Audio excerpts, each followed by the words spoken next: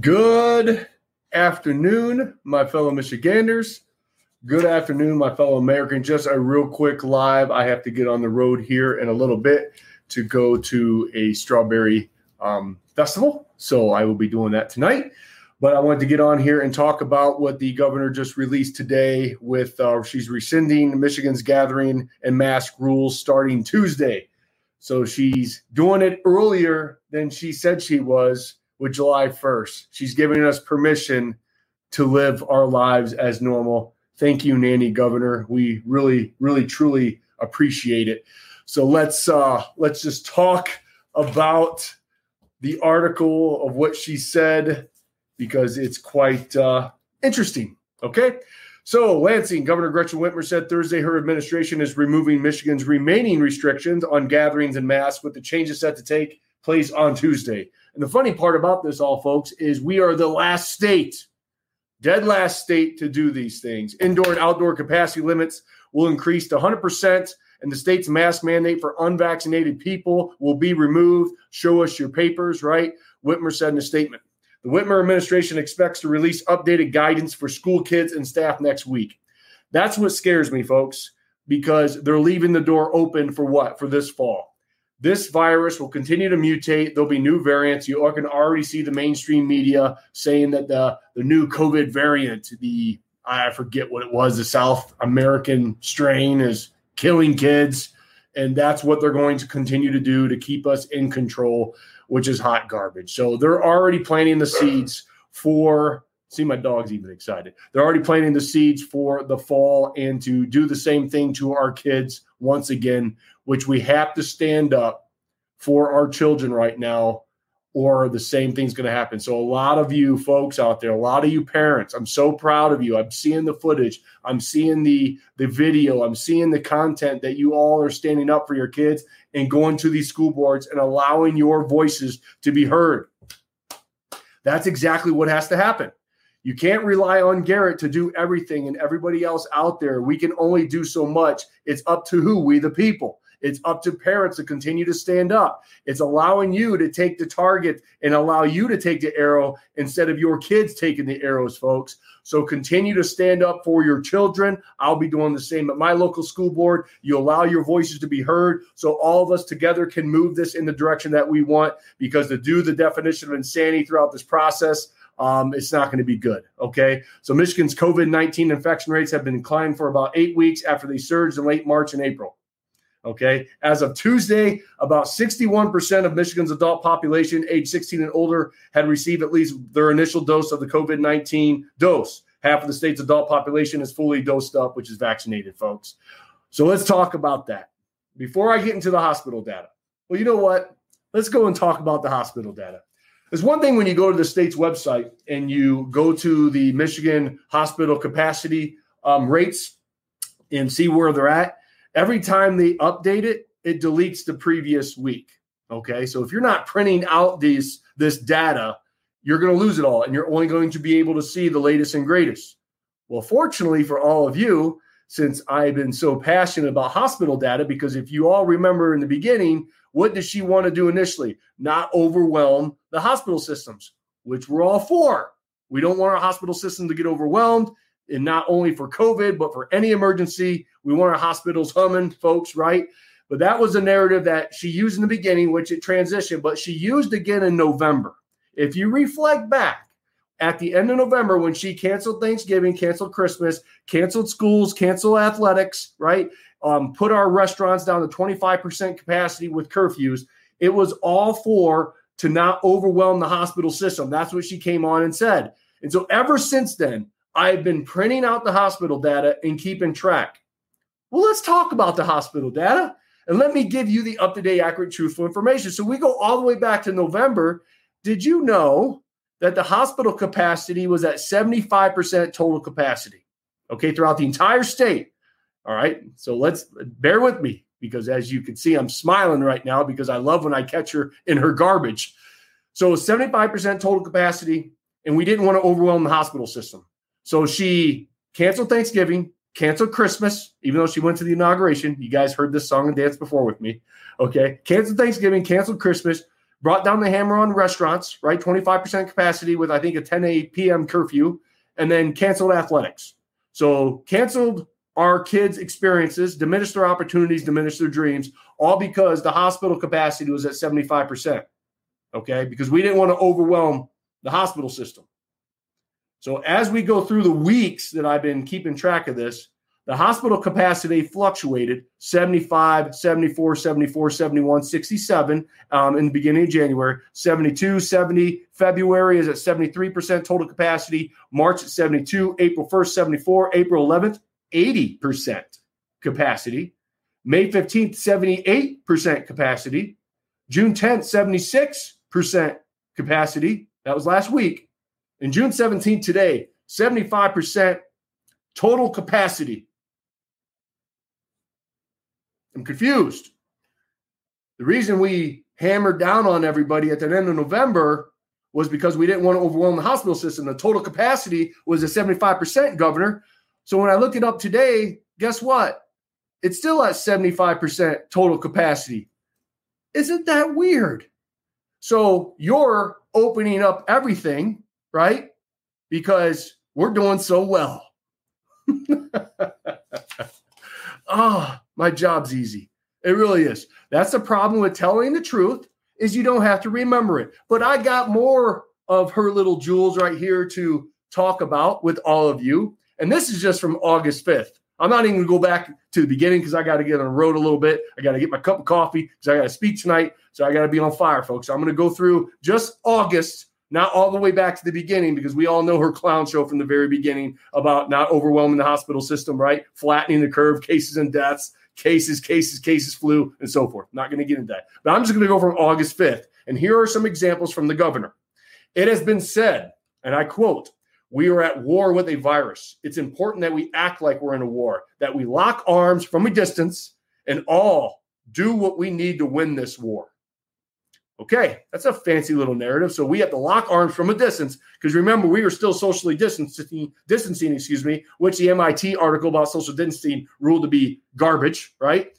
So we are going to lock arms until we win the war. Okay, December 7th. This is all about protecting our families and frontline workers until we eradicate this virus once and for all.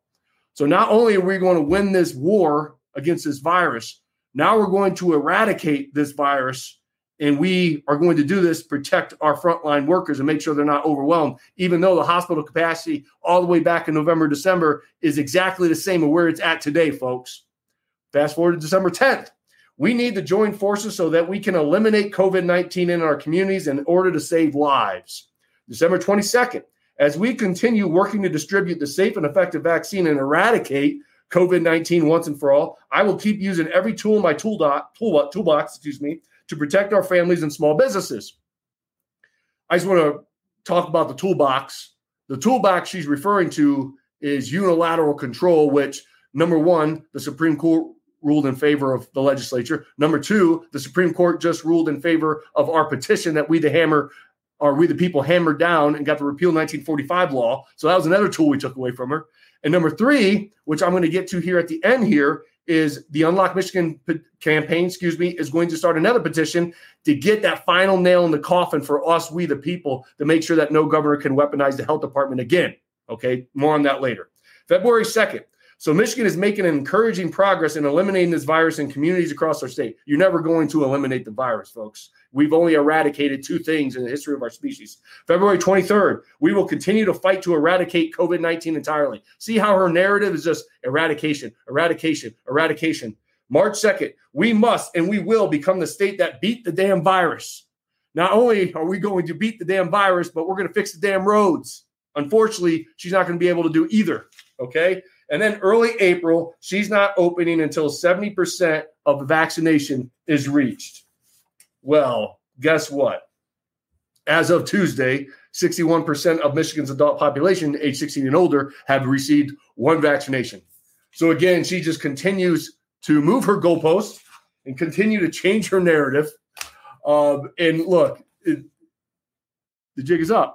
Right? All the other states are fully open. She's last. She's got caught with her hand in the cookie jar, going out to eat with her friends. I mean, folks, it's insane. But what's really upsetting is corporate media doesn't hold her accountable. Social media won't allow us to hold her accountable, right? For everything that she has done to all of us, to all the businesses, to all of our children, from the hot mess that our economy is in right now. Some people have lost their livelihood forever. And for her just to continue to get away with it, I won't let it go. I can't. And I know a lot of people are like, well, let's forget about the lockdowns and let's just move forward. I'm not, because she's not being held accountable. And this is the narrative that I want people to understand is, number one, that we're never going to forget what has happened to us. And we're never going to forget who put us in this position. And if we just forget and quit talking about the stuff, it's going to get swept underneath the rug. And I'm not going to let it go. I'm going to track the hospital data all the way through flu season next January and February when they start to pull this narrative again. And I'm going to have a comparison to bring to all of you. That is one thing I'm going to do, because if I don't do it, it seems like nobody else is going to do it.